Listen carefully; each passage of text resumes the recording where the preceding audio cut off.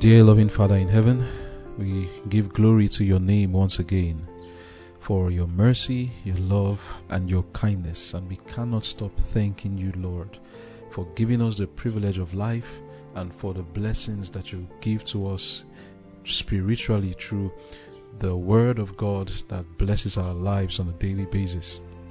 Lord, bless us again. We cannot have enough of your Word, and we pray that today, as we fellowship with you, you would add more to our lives that would fashion us into the image of our dear loving Savior, Jesus Christ. Put your words in my mouth, dear Lord. Grant all of us of your Spirit and help us to rightly divide the word of truth. In Jesus' name I've prayed. Amen.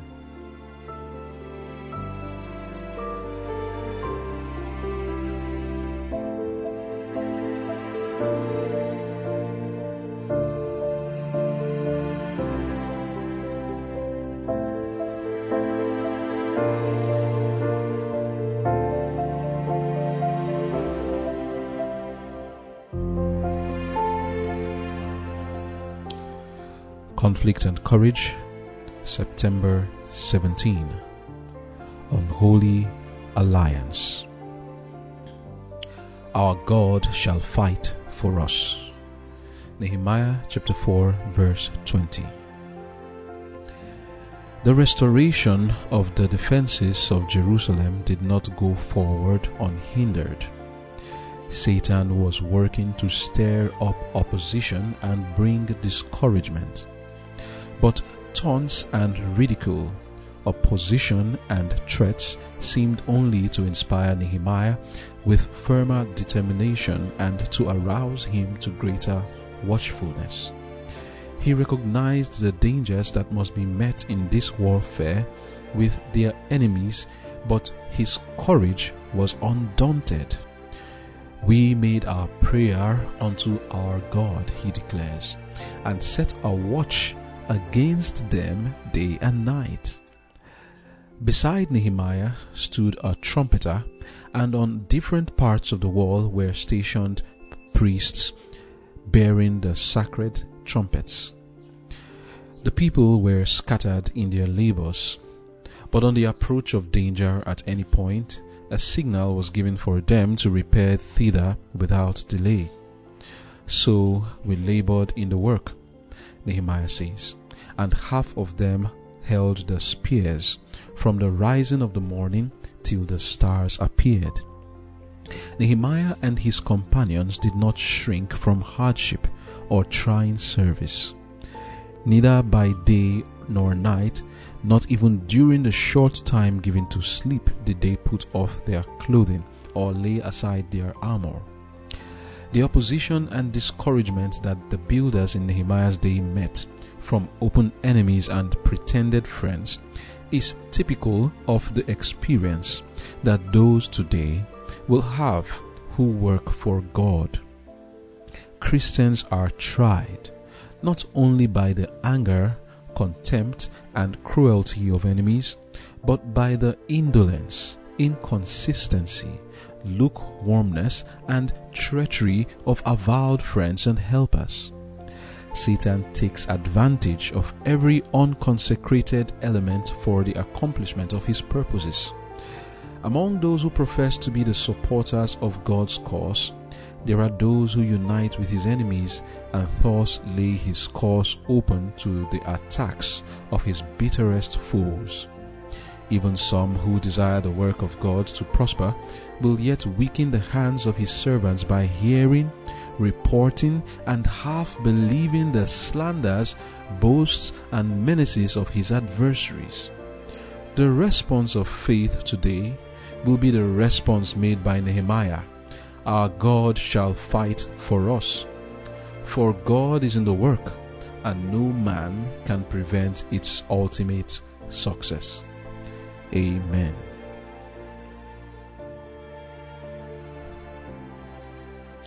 The title of our devotion for today is Unholy Alliance.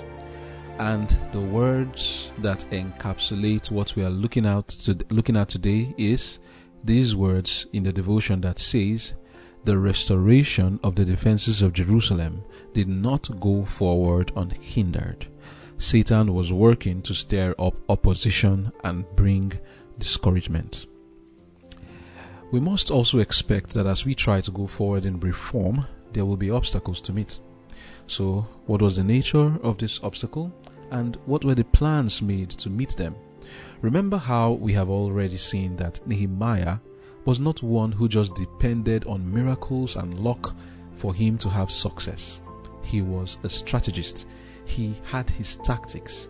He ensured that he laid down his plans in preparation for the risks that he was to face and the threats that opposed his work. And he didn't just relax, but those tactics and strategies were put in place. Let us read now Nehemiah chapter 4, reading from verse 1. It says, "But it came to pass that when Sanballat had heard that we builded the wall, he was wroth, and took great indignation, and mocked the Jews." So here we find one way that the devil will want to oppose the work of reform: mockery. I'll go on. Verse 2. "And he spake before his brethren, the army of Samaria, and said, What do these feeble Jews? Will they fortify themselves? Will they sacrifice? Will they make an end in a day? Will they revive the stones out of the heaps of the rubbish which are burned?"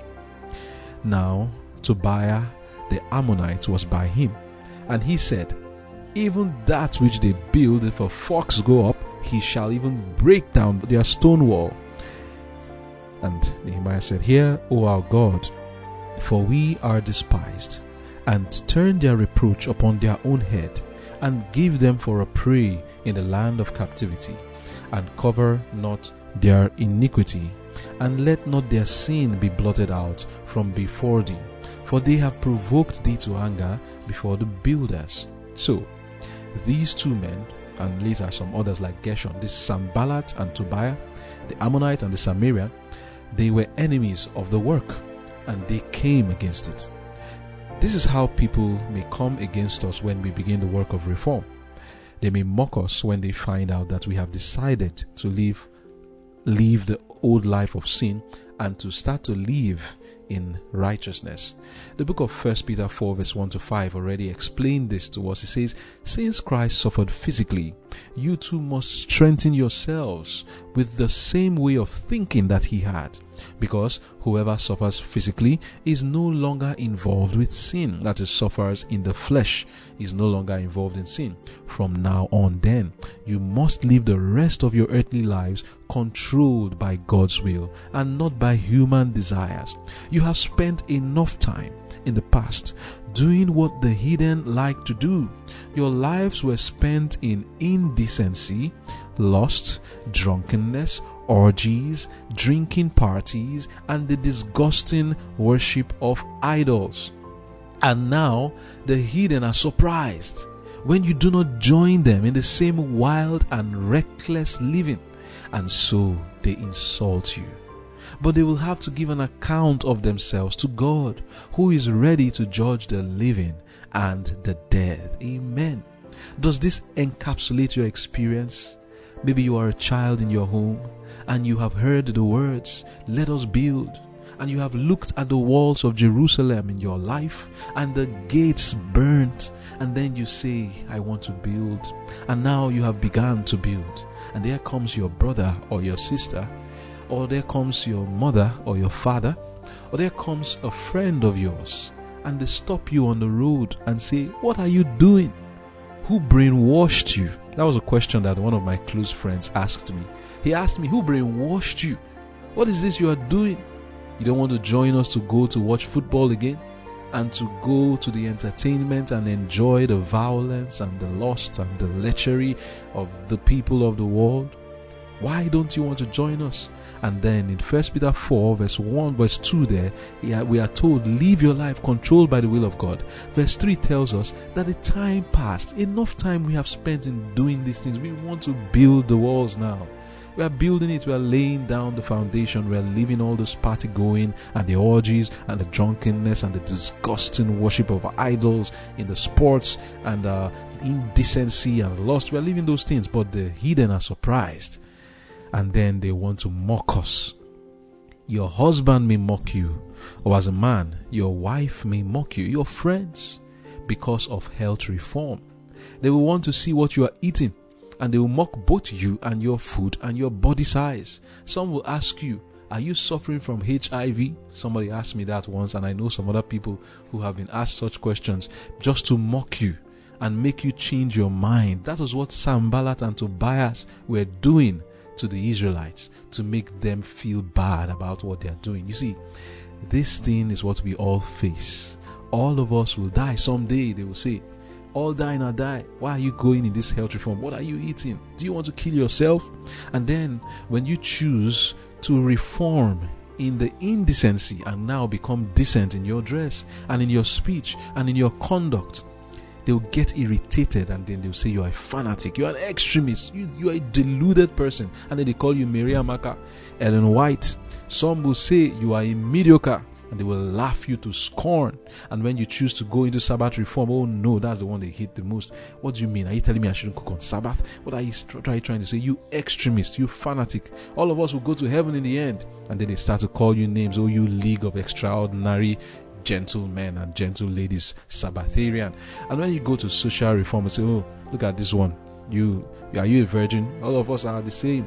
Pastor, holy. They will say all those kind of things. And when you go to educational reform, they're like, oh, you are mediocre, you didn't go to school, just because you are learning differently from them. They'll tell you won't make it in life unless you are like us, unless you have the certificates we have, whereas many of them have certificates and they're sitting down in their houses. These words will be spoken by the people who represent the hidden today, and make no mistake, this is a mistake that many of us make. We forget that these so-called hidden are in our houses. They are our friends, they are our brothers, they are our sisters, they are our parents sometimes, they are our husbands sometimes, and our wives sometimes. So don't make any mistake into thinking that Sanballat is out there. They are our church members sometimes. They will speak these words, and they are well calculated to bring about discouragement to them. So also will those who are faithless try to bring discouragement to those who embark on the work of reform today. Ridicule, scorn, and mockery. What do we do with it? Conflict and Courage, page 266, paragraph 2. But taunts and ridicule, opposition and threats seemed only to inspire Nehemiah with a firmer determination and to arouse him to greater watchfulness. He recognized the dangers that must be met in this warfare with their enemies, but his courage was undaunted. We made our prayer unto God, he declares, and set our watch against them day and night. End of quote. You set a watch against those who come against you in mockery, threats, and ridicule. You pray to God. Those are the two things: pray and watch. Pray and watch. He didn't just pray alone, but he did something, and he got a trumpeter to also tell him when they are coming. You know, earlier we talked about knowing your threats and your risks. Nehemiah was able to do that, and he had someone around him who he had said, your job is to check the risk, ensure that when the threat is coming we are aware, and we will do something to avert it. Now, apart from building the walls of Jerusalem in our lives and taking away sin and reforming, there's still the work I have mentioned earlier of embarking on the work for God. A project, whether it's an educational project or an evangelistic one, any of it. When you are doing this work, you have to check your risks. You have to have a business analyst there who is checking these things, and you yourself should analyze it. Be that trumpeter and be sure that you are knowing when the threat is coming, and you do something to avert it. That was what Nehemiah did. Continuing from Nehemiah chapter 4 verse 6 now, he says, so we built the wall, and all the wall was joined together unto the half thereof. For the people had a mind to work. But it came to pass that when Sanballat and Tobiah and the Arabians and the Ammonites and the Ashdodites, you see, the enemies have increased now, heard that the walls of Jerusalem were made up. Oh my, praise the Lord. The walls have been made up. All the reforms are coming back up. And that the breaches began to be stopped. Then they were very wroth. What does it mean for the walls to be made up? In other words, I have now closed myself from the enemy. Now I want to focus inward. I know where the evil was coming from, and I am now blocking it. I'm taking away the movies and the music and the bad friends, evil communication of all kinds that corrupted my good manners. They are now blocked. Now I want to study the word of God to start changing my life. Tobias and Sanballat and the Ammonites and the Ashdodites were offended. Why? Because the walls were built up. Make no mistake, people will be offended with you by the time you stop allowing those things that bring about corruption into your life. When you stop allowing them, people will be offended. Of all people, the devil of all will be offended. He's very angry with it. And then goes on to say in verse 8, they were very wroth and conspired, all of them together, to come and to fight against Jerusalem and to hinder it. So from mockery, now they are threatening to go violent. They are threatening to do something physical. Nevertheless, we made our prayer unto God and set a watch against them day and night because of them. And Judah said, the strength of the bearers of burdens is decayed, and there is much rubbish, so that we are not able to build the wall. What do you do when, after some time of reform, then the law of diminishing return starts to set in? The people were now tired. They started with such zeal, but now they say their strength is failing. Little by little, they are questioning the reforms. Are we sure we can continue in this thing?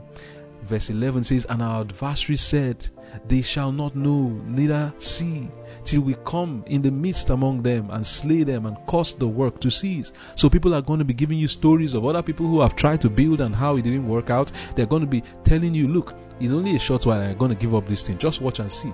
We're going to come against you. You're not going to succeed in this thing you are doing. And the thing is making your strength to fail.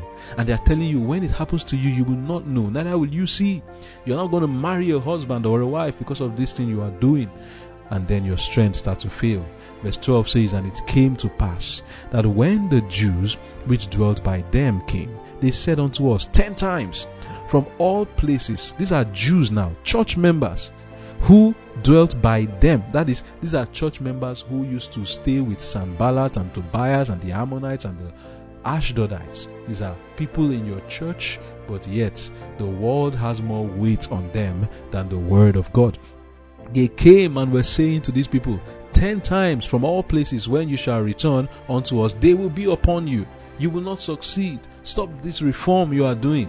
Therefore set I in the lower places behind the wall, and on the higher places I even set the people after their families with their swords, their spears, and their bows. Amen. So Nehemiah was no joker here. As the matter became very serious and it came to a matter of violence, in anger, those people said they were going to attack them. You are causing division. You must be crazy. You are a fanatic, extremist, a zealous bigot. What do we say to such people? We would attack. That's what he says. He took his sword, the spear, and the bow. What does that represent for us? Show us from the scripture that I am in error. That's what we are saying. That's what we say to such people. Show us from the scripture that I am in error. Because calling someone a bigot, a fanatic, or an extremist is not an argument. You're just trying to shame them into coming out of what they're doing. And shaming is a devilish tactic. You know, when you study business management and corporate management and all, they tell you one way to get your employees to do what you want. When you have tried other means and it's not working, you can try and shame them. That's kicking below the belt. And that is not to be done by any godly person. Simply reason with people, and when reason fails, that's when people start to go into shaming. Bigots, all those names, it's not an argument. The thing is that when debate is lost, slander becomes a tool of the enemy. And they start to slander. As a rule, when you see that someone is not willing to discuss with you, but resorts to name calling, just know that that person has lost it. These names are called to work on your emotions, to make you feel ashamed and make you try to prove to them that you are not what they called you. Not the names that you are being referred to. Oh, I'm an extremist and you feel bad. Let me show them I'm not an extremist. Let me start conforming. Don't let them shame you. Don't let anybody shame you into stopping the work of reform. Tell them to show you from the scriptures that you are in error. And if they cannot prove it, continue in the way you are going. These names should not work on your emotion. And even the anger. Anger is not reason. Reason with me. If you cannot reason with me, then you can go. There's no need to use anger to work on someone's emotions. And you shouldn't let anger and threat to make you stop the work of reform. Don't let it get to you. Rather realize that this name-calling attitude and the threats and the anger of the people is only a weakness on their part. For them to have resorted to that strategy, it shows you that they are weak. They don't have an argument. If they did, now you tell me, if somebody really could show from the word of God that their own position is right, will they have to go angry? Will they have to call you names? They will just go straight to the word of God and show you, this is what the word of God says, you are in error. But because they lack it, then they go into all these devilish, satanic tactics. If they could show, they will not kick below the belt by name calling and using emotional tactics. But when we are attacked by the Sanballats and Tobiases and Gershons of today, we must have our sword and our bows ready with our spears and put on the whole armor of God and defend ourselves as Nehemiah did. Testimonies volume 3, page 572, paragraph 1 and 2, it says, in this case, a spirit of hatred and opposition to the Hebrews formed the bond of union and created a mutual sympathy among the different bodies of men who might otherwise have warred with one another. This well illustrates what we frequently witness in our day in the existing union of men of different denominations to oppose present truth, men whose only bond seems to be that which is draconic in its nature, manifesting bitterness and hatred against the remnant who keep the commandments of God. Nevertheless, we made our prayer unto God and set a watch against them day and night because of them. We are in constant danger of becoming self-sufficient, relying upon our own wisdom and not making God our strength. Nothing disturbs Satan so much as our knowledge of his devices. Hear this. Nothing disturbs Satan so much as our knowledge of his devices. If we feel our dangers, we shall feel the need of prayer. Have I not been saying that? You must know your risks and your threats and your dangers. It will drive you to prayer, as did Nehemiah. And like him, we shall obtain that sure defense that will give us security in peril. Continuing the reading. If we are careless and indifferent, we shall surely be overcome by Satan's devices. We must be vigilant. While like Nehemiah we resort to prayer, taking all our perplexities and our burdens to God, we should not feel that we have nothing to do. We are to watch as well as pray. We should watch the work of our adversaries, lest they gain advantage in deceiving souls. We should, in the wisdom of Christ, make efforts to defeat their purposes, while at the same time we do not suffer them to call us from our great work. Truth is stronger than error. Righteousness will prevail over wrong. End of quote. So what do we learn from here? We must not be ignorant of our threats. We must not be ignorant of the tactics and the strategy of our enemies. And who is our enemy? Satan. It's not the humans, those are just his agents. And the Bible is what we will use to know that. In the work of reform, we must study the word of God and the spirit of prophecy to know how the enemy works, to not be ignorant of his devices and how it is revealed in the practical term and in the human sphere, what he plans spiritually and how he manifests it in humans towards us. One of it we are seeing here is mockery, another one is threat. Tomorrow we will see more. But these tactics, we must know how to meet them, and the emotional games he plays, so that it does not make us to stop the work of reform. Especially these emotional games and the fears that he puts in the mind to make us think that we cannot finish this work. Don't let it get to you. It is just his satanic tactics to stop you from doing what you want to do. Do you know what you are doing? Do you know how important that work is? Why is Satan coming against you when you want to do the work of reform? I'll tell you why. Because this work Nehemiah was doing was preparatory for the first coming of Jesus. 490 years were given to them to prepare. You also, the work you are doing is preparatory for the second coming of Jesus. Jesus will not come until there's a people on this earth reflecting perfectly the image of Jesus. And this work of reform, the end of it, the purpose of it, is to bring you to a position where you are like Christ. And that is the death knell for Satan. He knows that once there are people who can do that, it spells his doom. And that's why the Bible says in the book of Revelation chapter 12, Reading verse 16, 17, it tells us about how the dragon, which is Satan, was angry with the woman, which is the church of God. Which ones? Not the fake ones, not the apostate church, but described in verse 17 as the one who keeps the commandments of God and the faith of Jesus. What is the commandments of God? It is the standard of the reform. That is the standard of reform. All reform comes from the law. That is where the reform comes from. And when you, the church of God, the remnant of Israel, chooses to go back to that commandment of reform, the devil comes against you because you are the one that will spell his doom. You are preparing for the second coming of Jesus. You are doing the greatest work ever committed to man. And all heaven is by your side, so you shouldn't be afraid, but you should follow God whithersoever he goeth. Study his word. That is your safeguard, the scriptures. That is the only thing that can protect you. With all the sophistry and the enchantments and the trouble that Satan can create, there's one thing that will always destroy him. Like Martin Luther said, the word of God will fell him.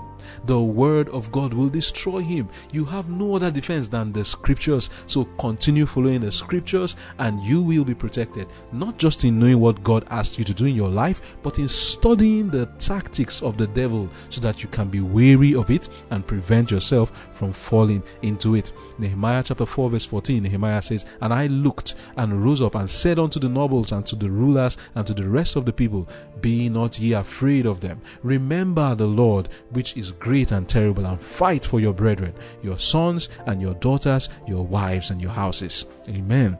And this is the response of faith that we are talking about. This is the response that we must give today. We must say, our God shall fight for us, for God is in the work, and no man can prevent its ultimate success. And then what followed? Nehemiah 4, reading from verse 16 says, "And it came to pass from that time forth that the half of my servants wrought in the work, and the other half of them held both the spears, the shields, and the bows, and the habergeons, and the rulers were behind all the house of Judah, they which builded on the wall, and they that bare burdens, with those that laded, every one with one of his hands wrought in the work, and with the other held a weapon." Amen. For the builders, everyone had his sword girded by his side, and so builded. And he that sounded the trumpet was by me. And I said unto the nobles, and to the rulers, and to the rest of the people, The work is great and large, and we are separated upon the wall, one far from another. In what place therefore you hear the sound of the trumpet, resort ye thither unto us. Our God shall fight for us. So we labored in the work, and half of them held the spears from the rising of the morning till the stars appeared. Likewise, at the same time said I unto the people, Let every one with his servant lodge within Jerusalem, that in the night they may be a guard to us, and labor on the day. So neither I, nor my brethren, nor my servants, nor the men of the guard which followed me, none of us put off our clothes, saving that everyone puts them off for washing. Amen. We never put off our clothes. That is the strategy. Never put off your clothes, and never drop the armor. Sleep with the armor and wake with it. Work with it. Everywhere you go, let not your armor down. Let not your guard down, because the enemy is on your track every time. And what is this armor? Ephesians 6, reading from verse 12. For we wrestle not against flesh and blood, but against principalities, against powers, against the rulers of the darkness of this world, against spiritual wickedness in high places. Wherefore, take unto you the whole armor of God, that you may be able to withstand in the evil day, and having done all, to stand. Stand therefore, having your loins girt about with the truth, and having on the breastplate of righteousness, and your feet shod with the preparation of the gospel of peace. Above all, taking the shield of faith, wherewith ye shall be able to quench all the fiery darts of the wicked, and take the helmet of salvation and the sword of the Spirit, which is the word of God, praying always with all prayer and supplication in the Spirit, and watching thereunto with all perseverance and supplication for all saints, and for me, that utterance may be given unto me, that I may open my mouth boldly to make known the mystery of the gospel. Amen. So, what is the lesson we learn on the strategy while we continue the work of reform?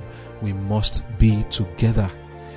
Nehemiah said, we are far from one another. Some, we know each other, we are doing our reforms. Some are in this part of the country, others are in another country, but we can still work together. At the sound of the trumpet. What is the sound of the trumpet?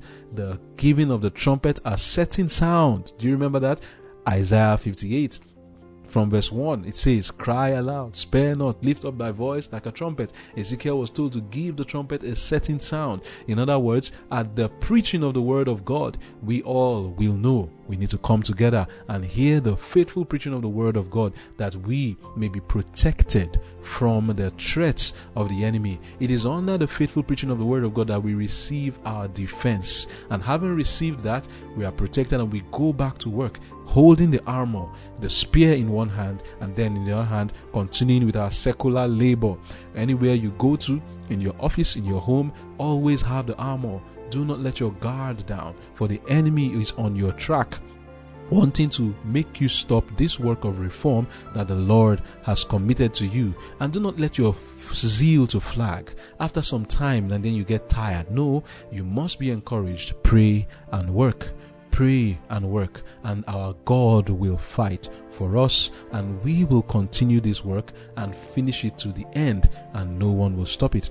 May the grace of God be upon you as you continue the work of reform, and as you also invite others into this work. Let us pray. Thank you, loving Father, for giving us an insight as to how we are to watch and pray as we build Jerusalem in our own hearts. Please, Lord, strengthen us. Help us to know how to wield the sword and all the armors you've given to us, the faith that is above every other weapon of war. I pray, Father, that you will help us to know how to use that shield. Please, Father, help us that nothing people say, whether in mockery or threat or ridicule, will so get to our emotions that we will leave off the building of the walls of Jerusalem in our lives. Help us, Lord, not to be affected by these things, but to continue as we have begun. Give us grace, Lord, to finish that which we have started. And for those who have not started, I pray, Father, keep touching the hearts by your Spirit, that we may see the necessity of this work of reform to change our lives and come in line with the Lord. In Jesus' name I've prayed. Amen.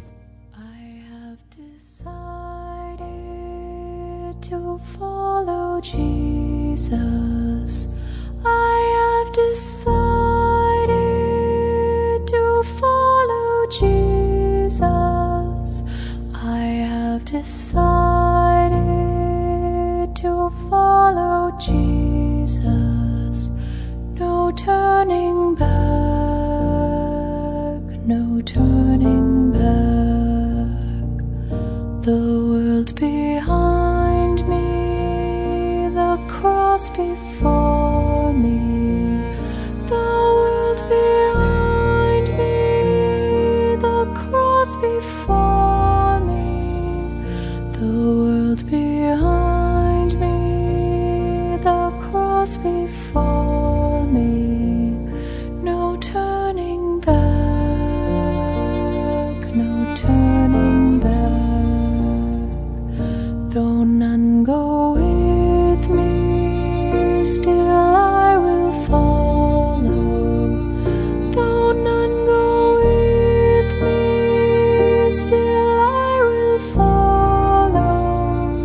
Though none go with me, still I will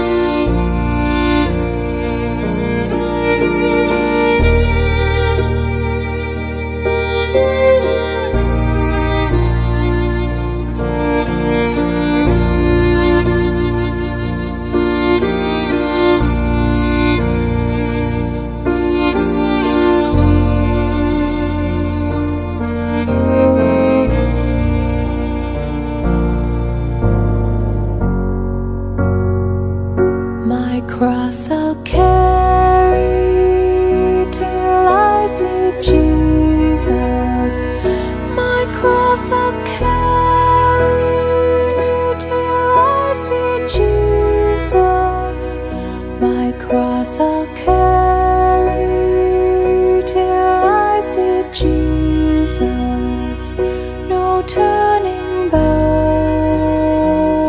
no turning back. Will you decide now to follow Jesus? Will you decide now to follow Jesus? Will you decide now to follow Jesus? No turning back, no turning back. I have decided to follow Jesus. I have decided to follow Jesus. I have decided to follow Jesus. No turning back, no turning back, no turning back, no turning back.